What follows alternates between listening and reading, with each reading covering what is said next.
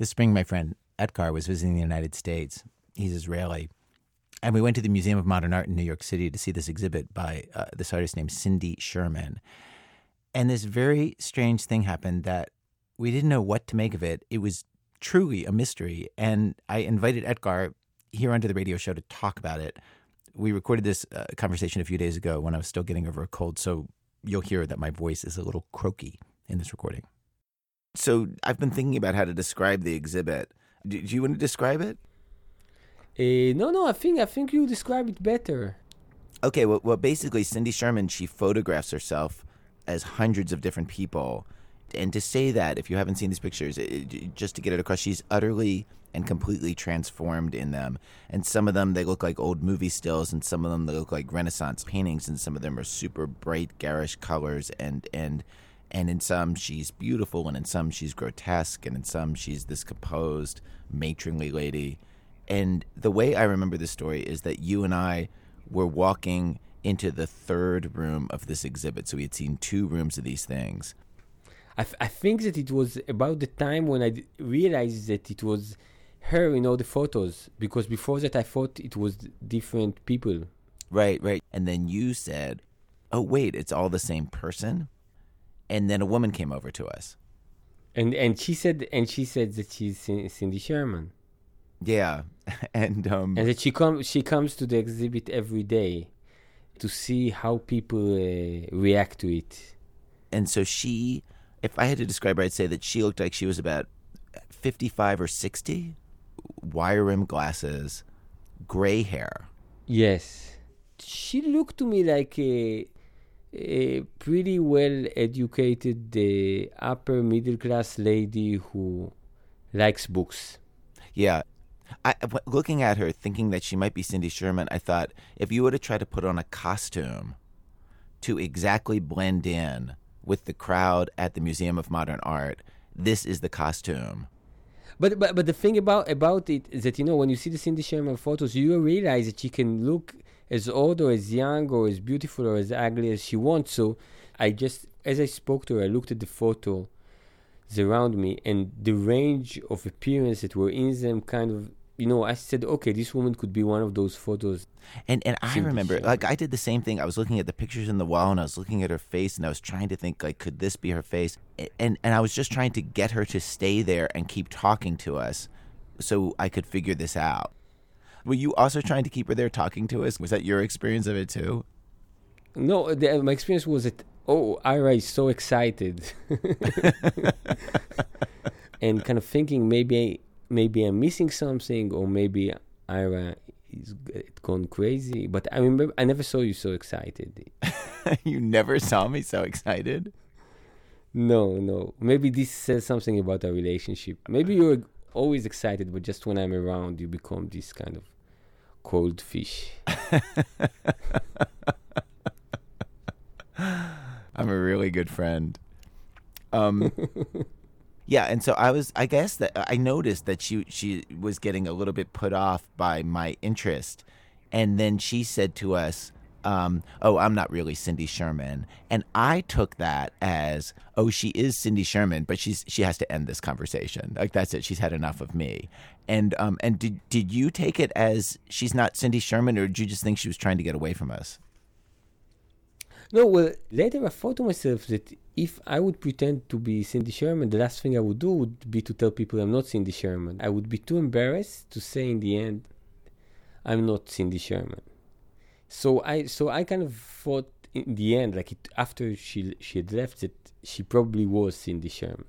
I agree. To me, it made her very credibly Cindy Sherman. Yeah, and it would also be about the nature of the exhibit, because she's this a woman with 100 personas coming with her 101 persona. And I would say that, even if she wasn't, I think it would be smart of the museum to hire women who would go around and say that they're Cindy Sherman.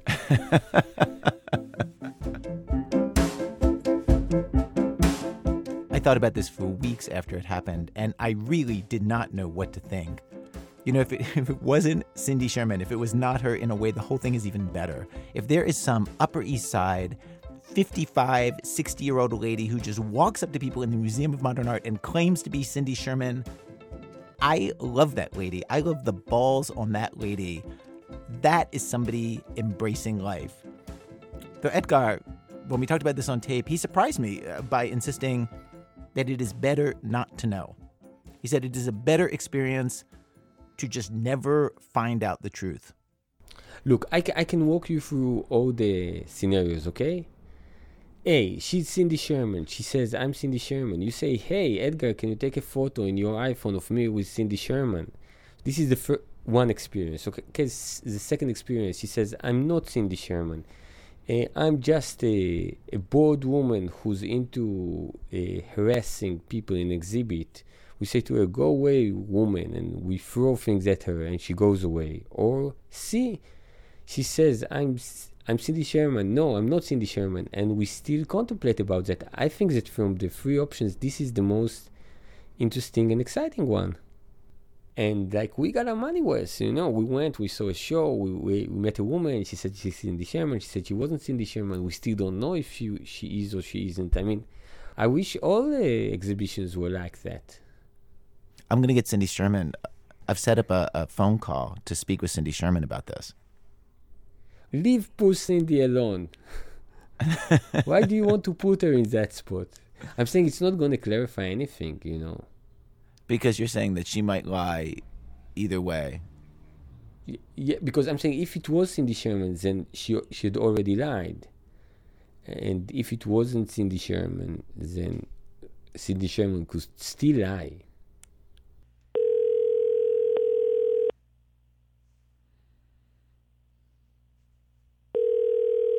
Hello? Hey, is it Cindy Sherman? Yes. Cindy, it's Ira Glass. Hi, I'm so sorry about yesterday. I reached Cindy feel like I'm Sherman always on the this verge week. of doing She's it. saying she's sorry right there because she accidentally forgot our phone appointment on Tuesday. And I'm only playing you that part of the recording to give you a sense of what an utterly normal, straightforward, undeceptive person she seemed like on the telephone.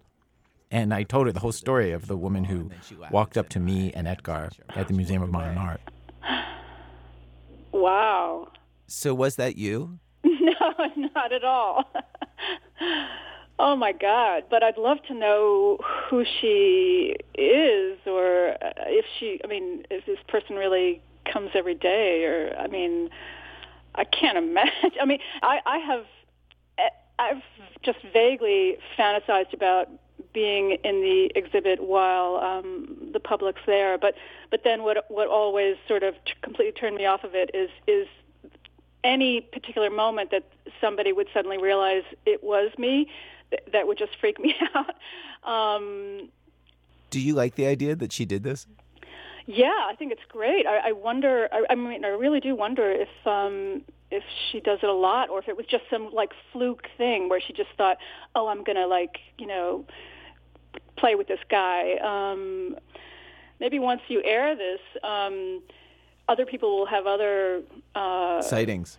Yeah, right. Oh, that didn't even occur to me. Right? Yeah. Let me just say, if you're hearing this interview and this has happened to you, please go to our website and be in touch. That would be so interesting. Okay, so she is not part of the show.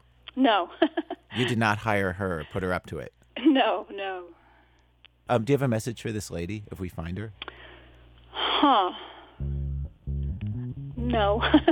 Okay. She should do it more often. Yeah, what would be funny is if more people were going around pretending.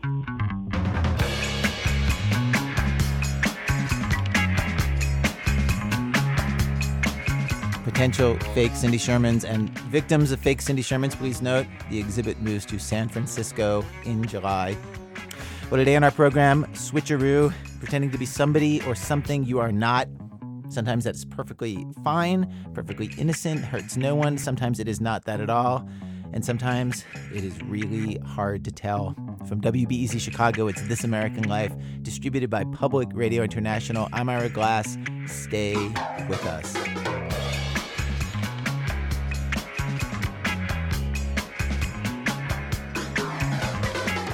Track one, healthy start. So my friend Edgar is somebody whose work is actually here on the radio show from time to time. That's how I got to know him. Edgar Carrot is his name. He writes short fiction here in the program. And he's thought a lot about this subject, about the pleasure of pretending to be someone else. And he has this short story. It's read for us by an actor, because Edgar always prefers that somebody read his stories on the radio show whose English is easier to understand. Here it is. Every night in the months after she'd left him, he'd fall asleep in a different spot. On the sofa, in an armchair in the living room, on the mat on the balcony like some homeless bum. Every morning, he made a point of going out for breakfast. Even prisoners get a daily walk in the yard, don't they? At the cafe, they always gave him a table set for two and sat him across from an empty chair. Always.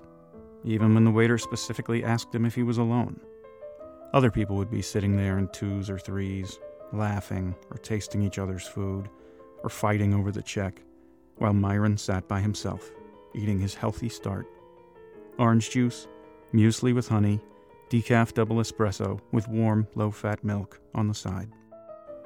Of course, it would have been nicer if someone were sitting down across from him and laughing with him, if there had been someone to argue with over the check and he'd have had to struggle to hand the money to the waitress saying, "Don't take it from him. Avery, put it back. This one's on me." But he didn't really have anyone to do that with, and breakfast alone was 100 times better than staying home.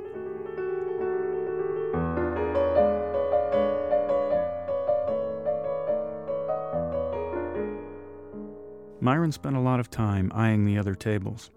He'd eavesdrop on conversations, read the sports supplement, or examine the ups and downs of the Israeli shares on Wall Street with an air of detached concern. Sometimes someone would come over and ask for a section of the paper he'd finished reading, and he would nod and try to smile.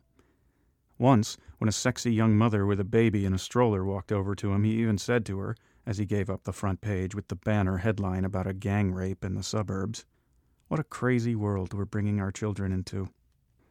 He thought it sounded like the kind of statement that brings people closer together, pointing as it did to their common fate. But the sexy mom just glared at him. And took the healthy living supplement, too, without asking.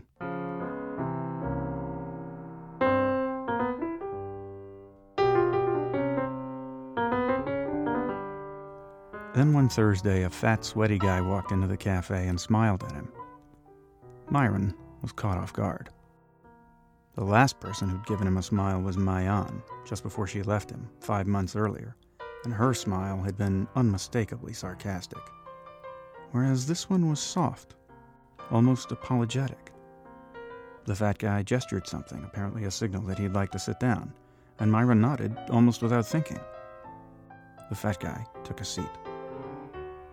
"Reuben," he said, "listen, I'm really sorry I'm late. I know we said 10, but I had a nightmare morning with the kid." It crossed Myron's mind that maybe he ought to tell the fat guy he wasn't Reuben, but he found himself checking his watch instead and saying, "What's 10 minutes? Forget it." Then neither of them spoke for a second, and Myron asked if the kid was okay. And the fat guy said she was. It was just that she'd started a new kindergarten, and every time he took her there, she had a hard time letting him go. But never mind. He stopped short. "You got enough on your plate without my problems. Let's get down to business." Myron took a deep breath and waited.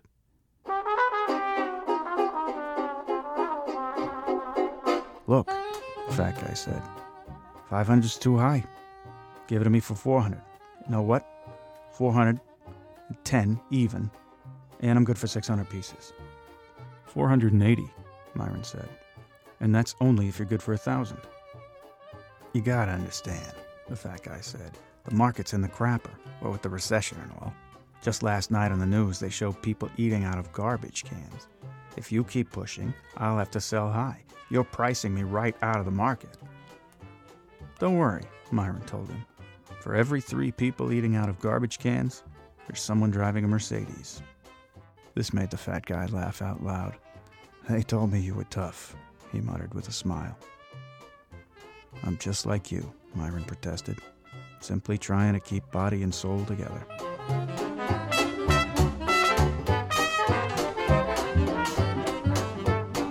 The fat guy wiped his sweaty palm on his shirt, then held it out. 460, he said. 460 And I take 1,000. When he saw Myron wasn't reacting, he added, 460, 1,000 pieces, and I owe you a favor. And you know better than anyone, Reuben, that in our business, favors are worth more than money. This last sentence was all Myron needed to take the outstretched hand and shake it. For the first time in his life, someone owed him a favor. Someone who thought his name was Reuben, but still.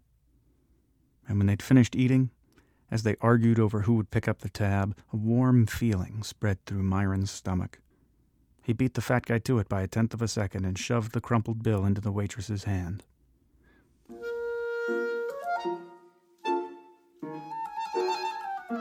From that day on, it became practically a standard procedure. Myron would take a seat, give his order, and keep a lookout for any new person who came into the cafe. And if that person started searching the tables with an expectant look, Myron would quickly wave and invite him or her to take a seat. "I don't want this to end up in court," a bald guy with thick eyebrows told him. "Me neither," Myron conceded. "It's always better to settle things amicably." "Just remember, I don't do night shifts," a Botox-lipped bleach blonde announced.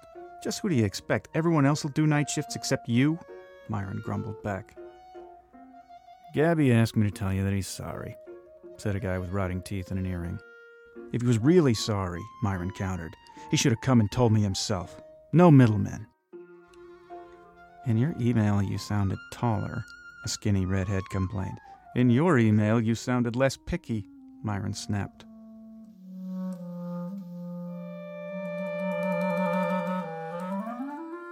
And somehow everything worked out in the end. He and Baldy settled out of court. Botox Lips agreed to ask her sister to babysit so she could do one night shift a week.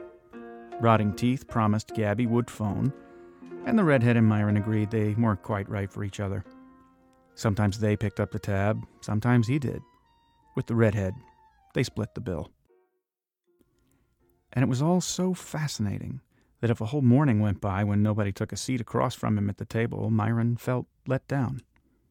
Luckily, this didn't happen too often. Almost 2 months had gone by since the sweaty fat guy when a pockmarked man walked in. Despite the pocked face and the fact that he looked at least 10 years older than Myron, he was good-looking, loads of charisma. The first thing he said as he sat down was, "I was sure you wouldn't show." "But we agreed to meet," Myron answered. "Yes," said the pockmarked guy with a sad smile. "Except that after the way I yelled at you on the phone, I was afraid you'd chicken out." "So, here I am," Myron said, almost teasingly. "I'm sorry I yelled at you on the phone," the guy apologized. "Really. I just lost it. But I meant every word I said. You got that? I'm asking you to stop seeing her." "But I love her," Myron said in a choked voice. "Sometimes you can love something and you still have to give it up," the pockmarked guy said. "Listen to someone a little older than you. Sometimes you have to give it up." "Sorry," Myron said, "but I can't." "Yes, you can," the guy shot back. "You can, and you will. There's no other way. Maybe we both love her, but I happen to be her husband, and I am not about to let you break up my family. Got that?" Myron shook his head. "You have no idea what my life has been like this past year," he told the husband. "Hell. Not even hell. Just one great big stale chunk of nothing. And when you've been living with nothing for so long and suddenly something turns up, you can't just tell it to go away. You understand me, don't you? I know you understand me." The husband bit his lower lip. "If you see her one more time," he said, "I'll kill you. I'm not kidding, and you know it." "So kill me," Myron shrugged. That doesn't scare me. We're all going to die in the end. The husband bent down across the table and socked Myron in the jaw. It was the first time in his life that anyone had hit him so hard, and Myron felt a hot wave of pain surge up somewhere in the middle of his face and spread in every direction. Seconds later, he found himself on the floor with the husband standing over him. "I'll take her away from here," the husband kept shouting as he went on kicking Myron in the stomach and ribs. "I'll take her far away to another country, and you won't know where she is. You'll never see her again. You got that, you rotten piece of shit?" 2 waiters jumped the husband and managed somehow to yank him away from Myron. Somebody yelled to the barman to call the police. With his cheek still glued to the coolness of the floor, Myron watched the husband run out of the cafe. One of the waiters bent over and asked him if he was okay, and Myron made an attempt to answer. "Do you want me to call an ambulance?" the waiter asked. Myron whispered that he didn't. "Are you sure?" the waiter insisted. "You're bleeding." Myron nodded slowly and shut his eyes. He tried as hard as he could to imagine himself with that woman, the one he'd never see again. He tried, and for a moment, he almost succeeded. His whole body ached. He felt alive.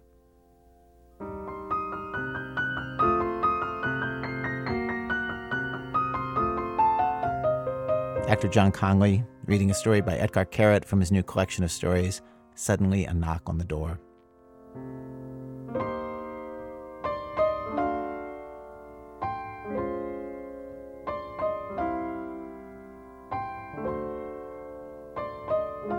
So, I don't know if this is going to be redundant or not, and there wasn't time for it in the radio broadcast of this episode of our show, but here on the podcast and in the online versions, we can go past 59 minutes. And I first read this short story, Healthy Start, I don't know, maybe a year ago. And we've been preparing it for this week's show and all that, and it was all planned. And then it wasn't until I talked to Edgar on tape for this week's show that he told me that the story was based on a real incident. You know that this story came from a real true story, but What? But that's his. Yeah, you want me to tell you the story? Yeah. Well, the thing is that I was in Berlin teaching for a semester, and I was lonely as a dog. You know, it was raining. I didn't know anybody, and then one day, my German publisher, who's based in Munich, said that he's coming to Berlin and he wants to meet me. So he gave me a name of a cafe, and then I went to that cafe, and I saw that the cafe was like the size of a football stadium, you know? And I said, how the hell am I going to find this guy? I don't even know how he looks like. So I took a table that was just facing the door, and I said, okay, I'm going to wait. And, you know, and all kind of people came, and for about some of them I said, maybe it's that's him, maybe that's him. But then this guy came, and I saw that he was looking with his eyes, somebody as if he was looking for a guy he's supposed to meet. So I waved him, and he came and he sat in front of me, and he started speaking to me in English, which is a good sign because this is Germany. And he said, I couldn't sleep all night. And I said to him, why? And he said, I was thinking about your email. And, you know, it flattered me, you know, because he's my publisher, you know, he takes me seriously. But when I thought about it, what I wrote in the email is that I couldn't make it 10:30, I could only come at 11. And then, so I said to him, and he said, and I can't give you 300,000 euros, I can only give you 250,000, but I have them here in cash. Only you have to show me the goods first. And then I looked at him and I said to him, Georg? And he looked at me and he said, Samir?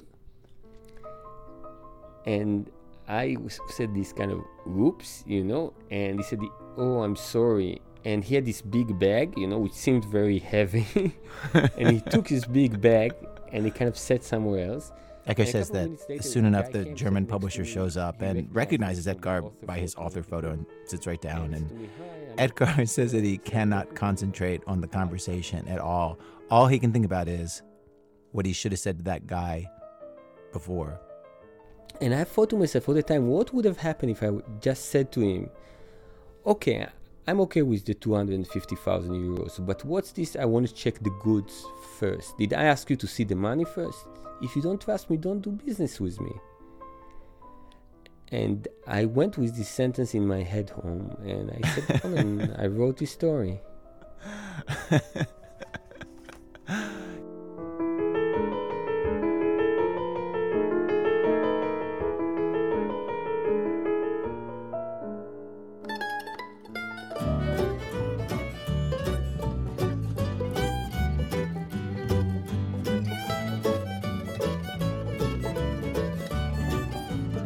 Give me a table for one. I'm gonna wait for the sun. I got no reason to go, I got no wallet to sew. My baby's left me and gone. I'm gonna sit at this table just as long as I'm able. Don't tell me I gotta go, can't be alone anymore. Give me a table for one. Act 2, forgive us our press passes. You know how when you call someplace for customer service and you're on some 800 number and somebody answers the phone and says her name is Jill, and at some point the thought crosses your mind, this person's name is probably not Jill. This person is probably sitting in a call center in India or somewhere, and you have that thought, what other jobs can we possibly outsource to people far away at this point? Well, Sarah Koenig tells this story of a fairly recent addition to the list of jobs. Back in November, a newspaper reporter named Ryan Smith got an assignment from his editor. Write up a Student of the Week story for the Houston Chronicle. The student was a senior at Bel Air High School outside Houston. So I ended up calling the high school, and it was kind of interesting because I talked to the principal a little bit. He was sort of vetting me, and he's like, well, why don't you just come by the school tomorrow? And why is this even vaguely funny to Ryan? Because Ryan doesn't work for the Houston Chronicle. He's never read the Houston Chronicle. He's never been to Houston. He's never been to Texas. When he made that phone call, he was sitting more than 1,000 miles away in the Midwest. But of course, the principal of Bel Air High School can't be expected to know that. He probably pictured the newspaper business the way most of us picture it. That Ryan was from the area, that he worked at some crummy office, drove around in a beat-up Honda Civic to cover local stories. And it was a little awkward for me because here I am in Chicago, and he's assuming that I'm a reporter in Houston for the Houston Chronicle. So I was like, why don't we just do this over the phone? You didn't tell him? I didn't tell him. I just pretended I was from the Chronicle. I mean, hopefully that they don't ask, because I don't really feel like explaining it. Because I don't even understand it completely. You know? What Ryan doesn't understand completely is the brave new world of journalism he's entered. Ryan works for a company that pays people in, say, Chicago, Raleigh, or Boise to create stories for papers in California, Virginia, or Connecticut. Which means embedded in major newspapers all over the country are local notes and stories produced by people who might not know how to pronounce the names of the places they're writing about. They call it hyper-local news. The stories are mostly short, just a paragraph or two sometimes. The sheriff's report from York-Poquoson County, Virginia, who died in Poughkeepsie, New York, and who got a marriage license in Pearland, Texas. The names of all the kids on the headmaster's list at Trinity Preparatory School in Winter Park, Florida. They do bowling scores and school lunch menus and real estate transfers and holiday trash pickup schedules. Nothing is too small. And the engine of this whole endeavor is data. Tons of data that the company mines and sorts and enters into databases, public information, and also harder to find records. It works like an assembly line. One person does research, another generates a lead, another writes it. Sometimes a couple of paragraphs might be written by a computer using an algorithm, and someone else edits it. The goal is to create the largest local news machine ever. In the next few months, they want to quadruple their output to produce 100,000 stories a week. The company behind this vision is called Journatic, or maybe Journatic. Ryan himself isn't sure. I've honestly never actually heard it said, but I've always said Journatic. Why are you assuming it's Journatic and not Journatic? I mean, the way you're saying it kind of sounds like heretic. Journatic sounds more like journalism. It does sound like journalism. But what makes Ryan uneasy is that he's not sure it is journalism. Ryan went to journalism school, has been a reporter for newspapers in Missouri and California and Chicago for a dozen years. He got the Journatic job about a year and a half ago when he saw a tweet about it. He emailed his resume, but he was never interviewed. Eventually, he got an email offering him some work. And in fact, in all the time he's worked at Journatic, he's never spoken directly to his supervising editor, who sits in St. Louis. They communicate exclusively through the computer.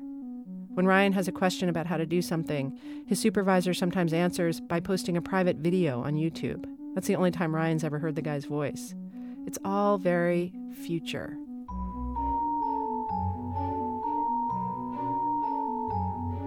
After he got the Student of the Week assignment, Ryan was put in charge of editing death notices and little business briefs for Newsday, a newspaper on Long Island. And my job was just to copy edit it and, again, put it in the database. And where were these stories coming from? Like who was doing the writing that you were editing? I was told actually that they're located in the Philippines. That everything you were editing was coming from the Philippines? That's what I was told at the time, that these obituaries and these business stories were all written in the Philippines. I know, right? In the Philippines. Which means when you look up the death notice, say, of a man named Eugene Squillini Jr. on Newsday.com, you see a story about him, but there's no reporter's name attached to it. It just says Special to Newsday under the headline. But the story was actually written by someone in the Philippines. Journatic's internal records list her as Diana D. and say that Diana got the story from the obituary website legacy.com and just slightly rewrote the information there. I called Newsday's newsroom to ask about this, why they would use Journatic for this work.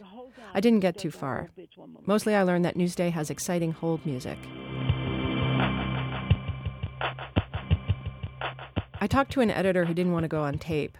When I pointed out the Squillini story with no reporter's name on it, just special to Newsday, the editor said, quote, "I am totally unfamiliar with this. I don't know what it is," unquote. Then I talked to a company spokesman who cheerfully said he'd look into it. But a few days later, I got an email saying he, quote, could not provide any information on this. He wouldn't even say whether Newsday was working with Journatic. Ryan says he learned about the Filipino writers after complaining to his supervisor that the copy he was getting was rife with basic grammar and spelling errors. That's when his editor told him to cut the writers some slack. They weren't native speakers. So Ryan wondered, why do we have these writers at all? His editor wrote back, quote, "Well, someone has to summarize the obits for the death briefs, and it's cheaper to pay an outsourced writer than to have an American writer-editor do it. Unfortunately, they're basically paid pennies for these. I have Filipinos asking for better pay on a regular basis. I wish I could do something for them." An ad Journatic placed seeking Filipino writers offered 35 to 40 cents per story. I confirmed with a Filipino writer that they are paid 35 to 40 cents a story, and more for longer stuff. But wait, there's more. Here's Ryan. You know, when I ended up looking at the names on a lot of the stories, and the names on the stories that were published weren't the ones that I saw that had written the stories. Here's what he's talking about. In the Chicago Tribune's local site covering the towns of Homewood and Flossmoor, for example, you can see that Eric and Joan so-and-so have listed for sale their 4-bedroom, 4.5-bath home on such and such a street for $695,000, that Eric is a general manager of a building company, that he attended Roosevelt University, and there's a picture of him.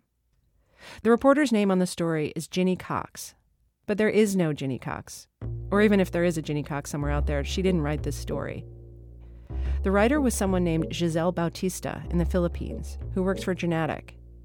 Again, looking at the computer system the company uses to manage its stories, it seems that when Giselle worked on this real estate story, there was a button called Select Alias. When she clicked on it, she had a choice. She could either be Ginny Cox or Glenda Smith.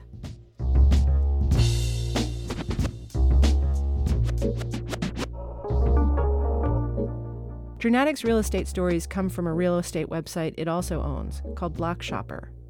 Some other fake names that have made their way onto the news sites of Journatic's clients in the real estate sections: Carrie Reed, Amy Anderson, Jay Brownstown, Christine Scott, Betty Verdun, Sam Andrews, Carla Andrews, Dina Andrews, Sienna Andrews, Cindy Valance, Angie Barrett, CJ Marks, John Simon, Shania Sampson, Scott Johnson, and my favorite, who is Jimmy Finkel? I have no idea. He sounds like a game show host, kind of. I feel like he sounds like a Jewish gangster. Go talk to like Jimmy that. Finkel. The Finks. He'll straighten you out. So you don't know who Jimmy Finkel is, I have no idea. yet you have edited a story with the byline of Jimmy Finkel. Correct. So who wrote it? Well, All of this seems wrong to Ryan, which is why he doesn't tell most people where he works. He's embarrassed. it's sort of a tattered product that's being written overseas and half-heartedly edited and just kind of slopped on the page. And like journalism is supposed to be sort of like a local institution and written by people that care about what's going on there. You know, when I was a reporter on a daily beat, like sometimes it was hard. Sometimes like you had to agonize over things, and sometimes you had to make tough decisions, and you didn't always get things right and things like that, and you actually cared about it. With this, like I was writing stories, and like I don't know those communities, and I have no stake in them, and so it didn't matter to me that I found out all the information and I got it right. And so there's just something inauthentic about the whole process. And, you know, the picking of fake names for these writers in the Philippines is just a symptom of that. The whole thing. When Ryan agreed to this interview, I didn't realize he was going to be quite so frank. Oh my God. Ryan, you are so fired.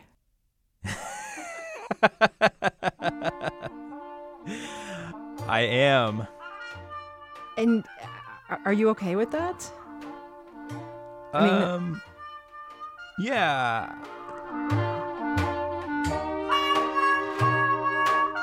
When he agreed to do this interview, Ryan figured he'd be fired afterwards. But he says it's worth it if he can do something good for journalism. He says the work he does at Journatic has been weighing on his conscience.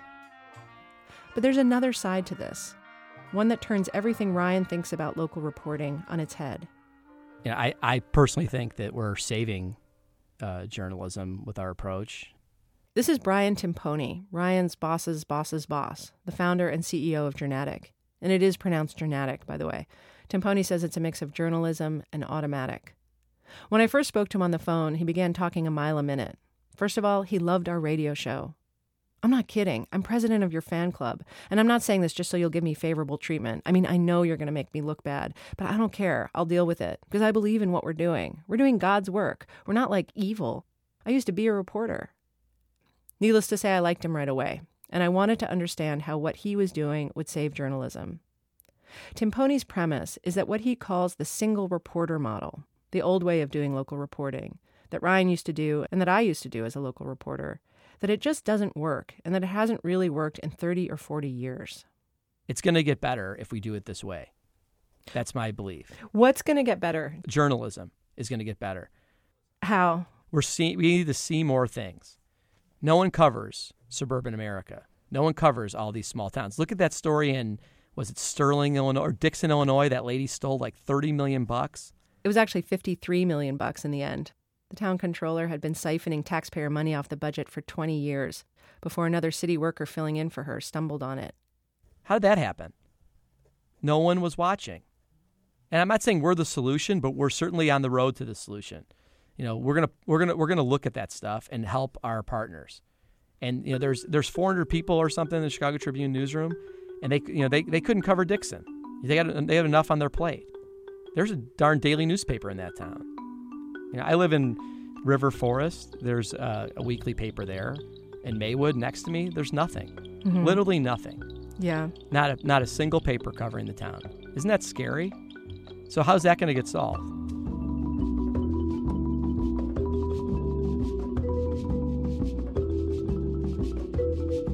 The most radical part of Timponi's pitch, at least to me, is that if you're trying to cover a town like, say, Flossmoor, south of Chicago, being on the ground is actually a hindrance. So you're saying it doesn't matter. It just doesn't matter. You don't need to be there. I mean, what I'm saying is go to Flossmoor. We should go together. Let's go walk the streets of Flossmoor together and tell me what you learn by being there. Let's go live there for 6 months and tell me if you feel better equipped to cover the budget. You won't be. That's the Really? That's the kind of yes, really. Really? You really believe that after 6 months of living in Flossmoor, I would have no sense of the community or what was important to the people who live there if I actually talked to human beings who live in Flossmoor. I mean, here's what I'd say is if you looked at the content we produce, in most cases, you wouldn't even notice it's from a reporter who lives somewhere else, who's writing the same story. It's just done more efficiently. So you almost said the word cheaply, didn't you? I heard it start to come out. It is. I heard it. But it's not. You got me. Yes. As for the source of that cheap labor, Timponi said, yeah, they've got 100 freelancers offshore, not just in the Philippines, but in Eastern Europe, the former Soviet republics, Brazil, and Africa. In the U.S., they've got 200 more, plus 50 U.S. staffers, and growing.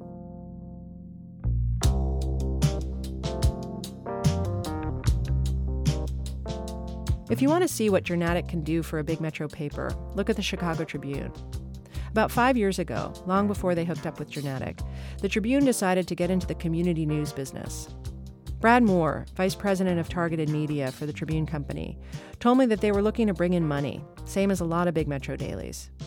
The notion is that if you can capture local advertising dollars, then you're not so dependent on big national accounts, which can cripple your finances if they pull out. So under the title Trib Local, the Chicago Tribune launched 90 websites and 22 weekly print editions covering towns all around Chicago. To staff the sites, Tribune hired 18 reporters. But Brad Moore told me that model just didn't work. The reporters weren't generating enough stories to keep people coming to the websites, and hiring a bunch more reporters was too expensive. So this spring, Tribune hired Journatic, it actually bought a share in the company, to run Trib Local. As part of the switchover, the Tribune laid off about half of its 40-person Trib Local staff, including 7 reporters. Another 11 reporters were sent to Tribune's larger suburban bureaus. Here's Brad Moore from the Trib. So far, we're very happy with what Journatic is doing for us. We're getting a lot more content. And when you say you're getting more content, how much more content? But right, it looks from a sheer volume standpoint, about 3 times the amount of content pieces than we had before. And for cheaper, for less money? In most cases, yes. And we're already looking at ways to reinvest those savings into more towns. We've actually launched 2 additional towns in Trib Local that we weren't in before, Homewood and Flossmoor, and Oak Lawn, actually 3 towns. We're looking at the city of Chicago to see what neighborhoods we might want to launch into. So, yes, it's more content. It's at a savings, but more excitingly, we hope to take that savings and reinvest it into more coverage. Brad Moore said the Trib Local sites are getting more web traffic now that Journatic has taken over. And Moore says he has no problem with out-of-state or offshore workers generating news briefs and small stories.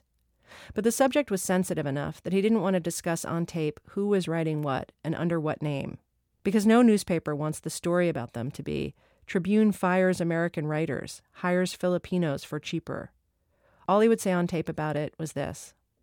Just to be clear, all of the writing and editing of everything that Journatic is doing is happening by professional journalists here in the U.S.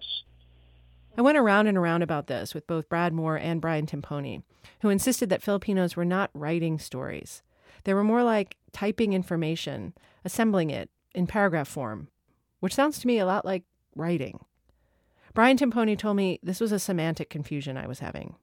Really, they're doing is assembling and copy editing a bunch of facts, right? So they write the lead. If there's a paragraph about a person, the paragraph is technically written by someone in the Philippines, but not written. It's like they have to type it. They have to type out who the person is, right? So they have to know how to write to send it over. I mean, but to say, oh, it's written in the Philippines, I mean, there might be a paragraph of it that the first draft is written in the Philippines. Timponi declined to put me in touch with any of his Filipino employees, but I reached out to half a dozen of them on my own.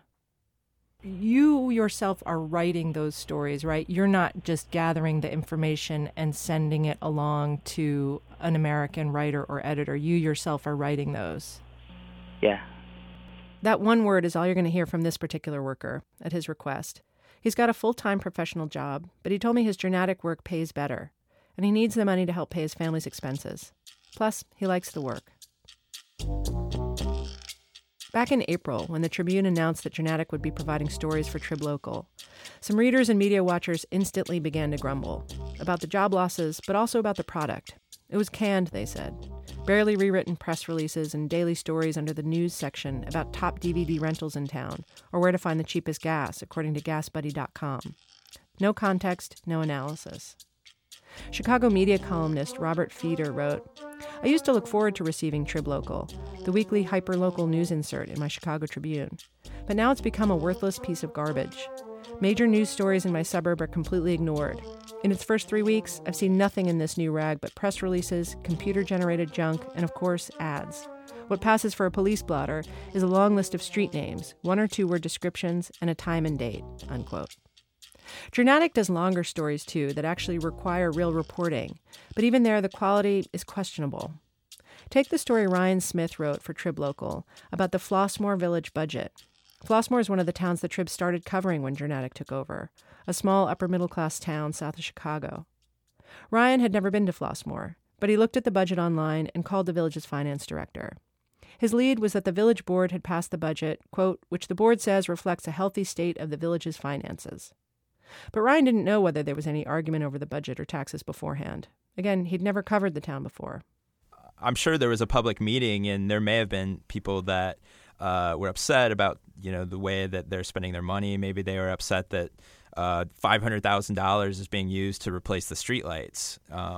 But I didn't see those people, and I didn't know if there were any objections. And you weren't going to call around and find out, was there any dissent? Was anybody meeting? I wasn't told to. I was told to talk to one source and then just get a couple quotes, basically, and then just plug it in. I just had to talk to some city official who, is going to want to, paint the city in the best light possible. So you don't get the other side with this kind of reporting.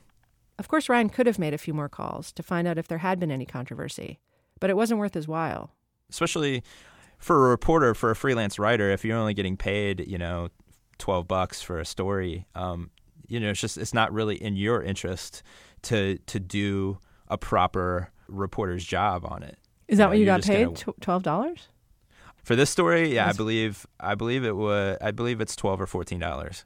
Ryan spent 3 or 4 hours on the story, which means he was paid something like $4 an hour. At that rate, it makes a lot more sense for you to churn out as many $12 stories as you can, as fast as you can, which means you don't call more than one source. And you might miss the meaning of your story. There actually is a suburban paper which covers Flossmoor. It's called the Southtown Star.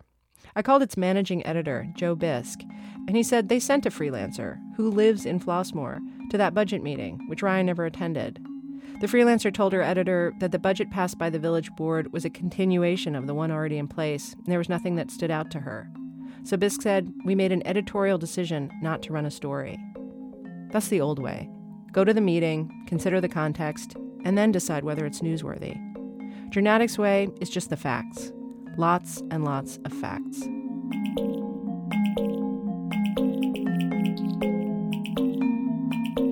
Dramatic's founder, Brian Timponi, understands that his company doesn't do perfect reporting. "Stop comparing us to the New York Times," he told me. "All we're saying is, if you want to do community news, cover places you've never covered before, Dramatic can get you started. And if Dramatic does the busy work, it frees up real staff reporters at papers like the Trib or the Houston Chronicle or the Hartford Courant to do more substantial, hard-hitting work. And it gives these reporters access to all kinds of data they might not have had before. All those school board minutes and village budgets and city council agendas nobody wants to look at, Timponi's saying, we'll look at them." I would posit that it's better to have somebody look at them than to have nobody look at them. You know what? Newspapers are firing people. Newspapers are struggling. They're going bankrupt. We have a solution that helps solve the problem, right? Cutting staff is not the way to go, but empowering a reporter with people in the Philippines, that's a really smart thing to do, The criticism's fine, but at the end of the day, what's a better solution? Yeah. I mean, do you have one? Tell me if you have a better idea. I'm all ears. I don't have a better idea. And the newspaper business as a whole doesn't seem to have a better idea. Not unless consumers want to start paying properly for their news. So many newspapers are floundering and bleeding staff. According to the website Paper Cuts, Something like 35,000 people have lost newspaper jobs since 2008 because of layoffs and buyouts. Unlike most newspapers in America, Dramatic is hiring. Sarah Koenig, she's one of the producers of our program. After she asked Brian Timponi about the fake names on certain stories that Dramatic publishes, Timponi told her that Dramatic decided to eliminate the fake names. Brad Moore of the Chicago Tribune told us that the Trib is not going to allow them anymore either. The stories that Filipino writers work on will be credited to the editors of the stories or will get a generic byline like Neighborhood News Service. The real Filipinos' names will not appear in the paper. Coming up, learning to eat fish eyes and suck marrow from chicken bones to get close to mom. That's in a minute. From Chicago Public Radio and Public Radio International, when our program continues. This American Life, I'm Ira Glass. Each week in our program, of course, we choose a theme, bring you different kinds of stories on that theme. Today's show, Switcheroo. People pretending to be something they are not, sometimes harmlessly, sometimes not so harmlessly, sometimes it's hard to tell which one it is. We have arrived at Act 3 of our program. Act 3, Runaway Groom. We close our show today with parents who are pretending to be parents, though, as you'll hear, sometimes not pretending very hard. Jackie Clark tells what happened. The life rules my father would announce to my brother, my sister, and me were never rules that any other parents seemed to have. Like when I was 5 and he told me, a real woman doesn't drink beer, especially from a can. Or, you ever notice that only ugly people end up on welfare? Or the time he was teaching me to use a handgun in our backyard in suburban Massachusetts. Always shoot to kill, Jackie, never to wound. Shoot to kill. I was 10. My mom, I don't remember a lot about. She died when I was in first grade, complications from diabetes. And for a couple of years after my mom died, my dad did his best to raise us on his own. He made a point of having family dinners, he coached our soccer teams, threw us birthday parties. Eventually, he started dating. For a while, he was a member of a support group called Parents Without Partners, but he quit because he said it was all chunky broads looking for a husband. That's when the catalog started arriving. My dad had decided he wanted a mail-order bride. He never hid it from us kids. Over plates of spaghetti, he'd pass out the latest mail-order bride catalog and tell us to pick out the ones you like. My sister and I always picked out the pretty ones with nice smiles. I don't think we really understood what we were looking at. It seemed like a Sears wish book for moms. Then one day, this Filipino beauty arrived. Her name was Pura. She was 25 years old, and she married my father in a Justice of the Peace ceremony. And instead of taking his new bride on a honeymoon, my dad took off for one of his month-long business trips overseas. And we 3 kids were left in the care of a woman he'd found in a catalog. My siblings and I dealt with Pura in different ways. My sister Allie made trouble. My brother Jeff became invisible. But I was the middle child, and I wanted things to work. I was 100% on board for Pura as our new mother. I asked Pura if I could call her mom. She said, "Call me Pura." I tried to be exactly like her. When Pura ate fish eyes and sucked the marrow out of chicken bones, so did I. Pura told me that when she was a girl, she'd slept with a clothespin on her nose to make it look more American. So I started pressing my nose flat to my face to make it look more Filipino. In 5th grade, when my teacher went around the room asking us what nationality we were, I told her Filipino. She looked at my pale, freckled skin and blue eyes and asked again, "Really?" I nodded. "Yep, I'm Filipino." Through my whole teenage years, I continued to expect Pura to suddenly start acting like the moms in the Judy Blume books I loved. When I was 12, I asked Pura if she could show me how to shave my legs. I had it in my mind she would jump at the chance and we would giggle and bond. She wasn't interested. When I got my first period, I didn't know what had happened. Not because I wasn't expecting it, but because it wasn't red like blood, more brownish. So I just put my soiled underpants in the laundry hamper. A week later, a giant box of generic sanitary pads appeared on my bed. I asked Pura why they were there. She looked down at me and said, "You got your period, stupid." It wasn't that Pura didn't like me. She just had no desire to be a mother to me. And all this made me closer to my dad. He was gone a lot for work, sometimes months at a time. But when he was around, he had this way of swooping in at key moments. He was the one who helped me shave my legs when Pora refused to do it, using his Bic razor and his Edge shaving gel.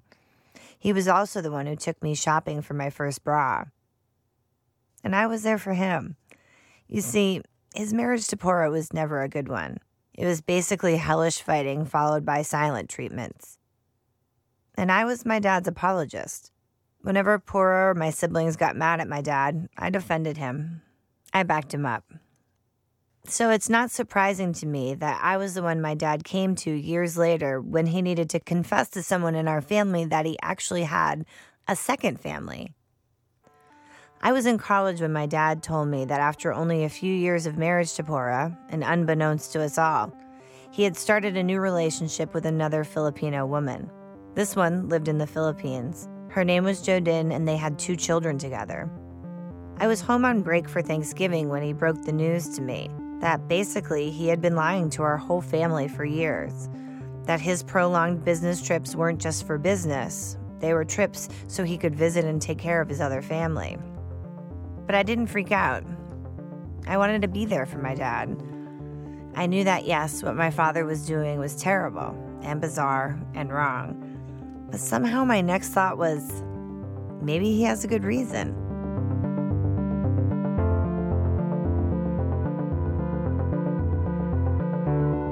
Finally, after 16 years of marriage, Pora sued my father for divorce. And as a lot of you may know, divorce is hard on everybody.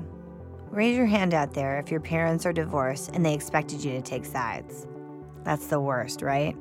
Okay, now raise your hand if your stepmother snuck into your father's house and snatched a bunch of documents and possibly a gun, and then got so mad she stabbed the couch to death with a kitchen knife.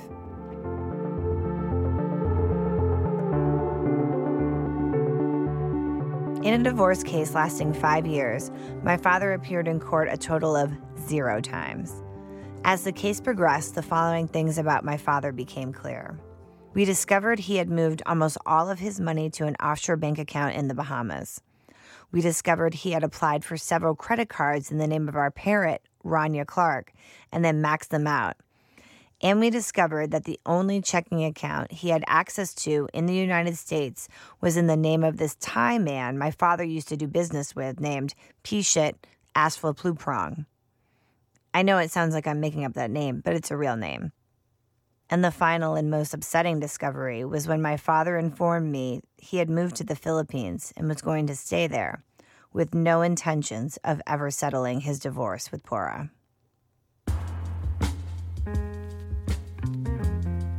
So Pora had no other recourse. She sued me and my brother and sister for $200,000. Actually, technically, we had to sue her. You see, the judge was going to award Pora the house we all grew up in, since my dad was doing nothing to intervene. But this was the house that my mom had left us when she died. It was also the house my sister and her son Troy were currently living in. So the 3 of us fought Pora in court. During the trial, the judge made a statement from the bench. She said she admired us kids for sticking together. Then she said my father was not a good man, which was the first time I'd heard someone who wasn't married to my father accuse him of that. In the end, we offered Pora a cash settlement, and she accepted. We mortgaged the hell out of the house to get Pora the money. We kids paid for our father's divorce, $200,000. The last time I spoke to my dad was about a month after the trial ended. I was in a cab in New York City, late for an appointment, and my father called me from the Philippines. I told him that we lost the court case, and before I could stop myself, I asked him what he thought we should do, as if he was going to fix it. I still thought he would do the right thing, that he would be a dad. But he didn't do the right thing. He didn't swoop in and help. He just avoided the question. Then he told me not to give anyone his cell phone number, especially Pora. I hung up the phone and burst into tears. And yes, I know it's crazy that I hadn't already written my dad off by this point. I just didn't get it. I knew that Pora was never the mom I so badly wanted, but I just couldn't see that my dad was never really the dad I thought he was. I always thought that of the two of them, he was my one real parent. I was wrong. That was almost the worst part, that I had been in such denial about my dad for so long. What the judge said during our trial was right. My father was not a good man. That phone call was 7 years ago. I haven't talked to my father since. And that's not a decision I consciously made. I never said, I'm never speaking to my father again. It just happened. Then a couple of months ago, I was at work when my sister told me that my father came up as a suggestion on Facebook as one of her people you may know. I asked her to send me the link. I went into my office and pulled up his page. It was so weird seeing him. So much time had passed. He had stopped being a person to me. He had just become an idea, a story I would tell. But there he was on my computer screen, standing on a mountain with his arm around Jodin, his second Filipino bride, smiling, older, heavier. He was real. And I thought, that man, he's my father.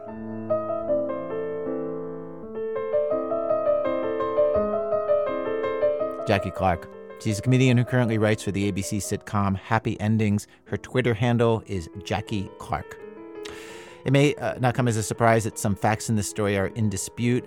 Pura declined to comment about whether she took some documents and maybe a gun from her husband and or stabbed a couch. Jackie's dad, who we reached by email, suggested that Jackie is an embellisher and, quote, a rather vulgar comedian. Her dad wrote that he did not have offshore bank accounts, though court documents indicate that, in fact, he did. Jackie's dad said that he did have a checking account under the name of Pishit Asfa Pung Prong, but, quote, under agreement and request by a Thai Chinese associate, end quote.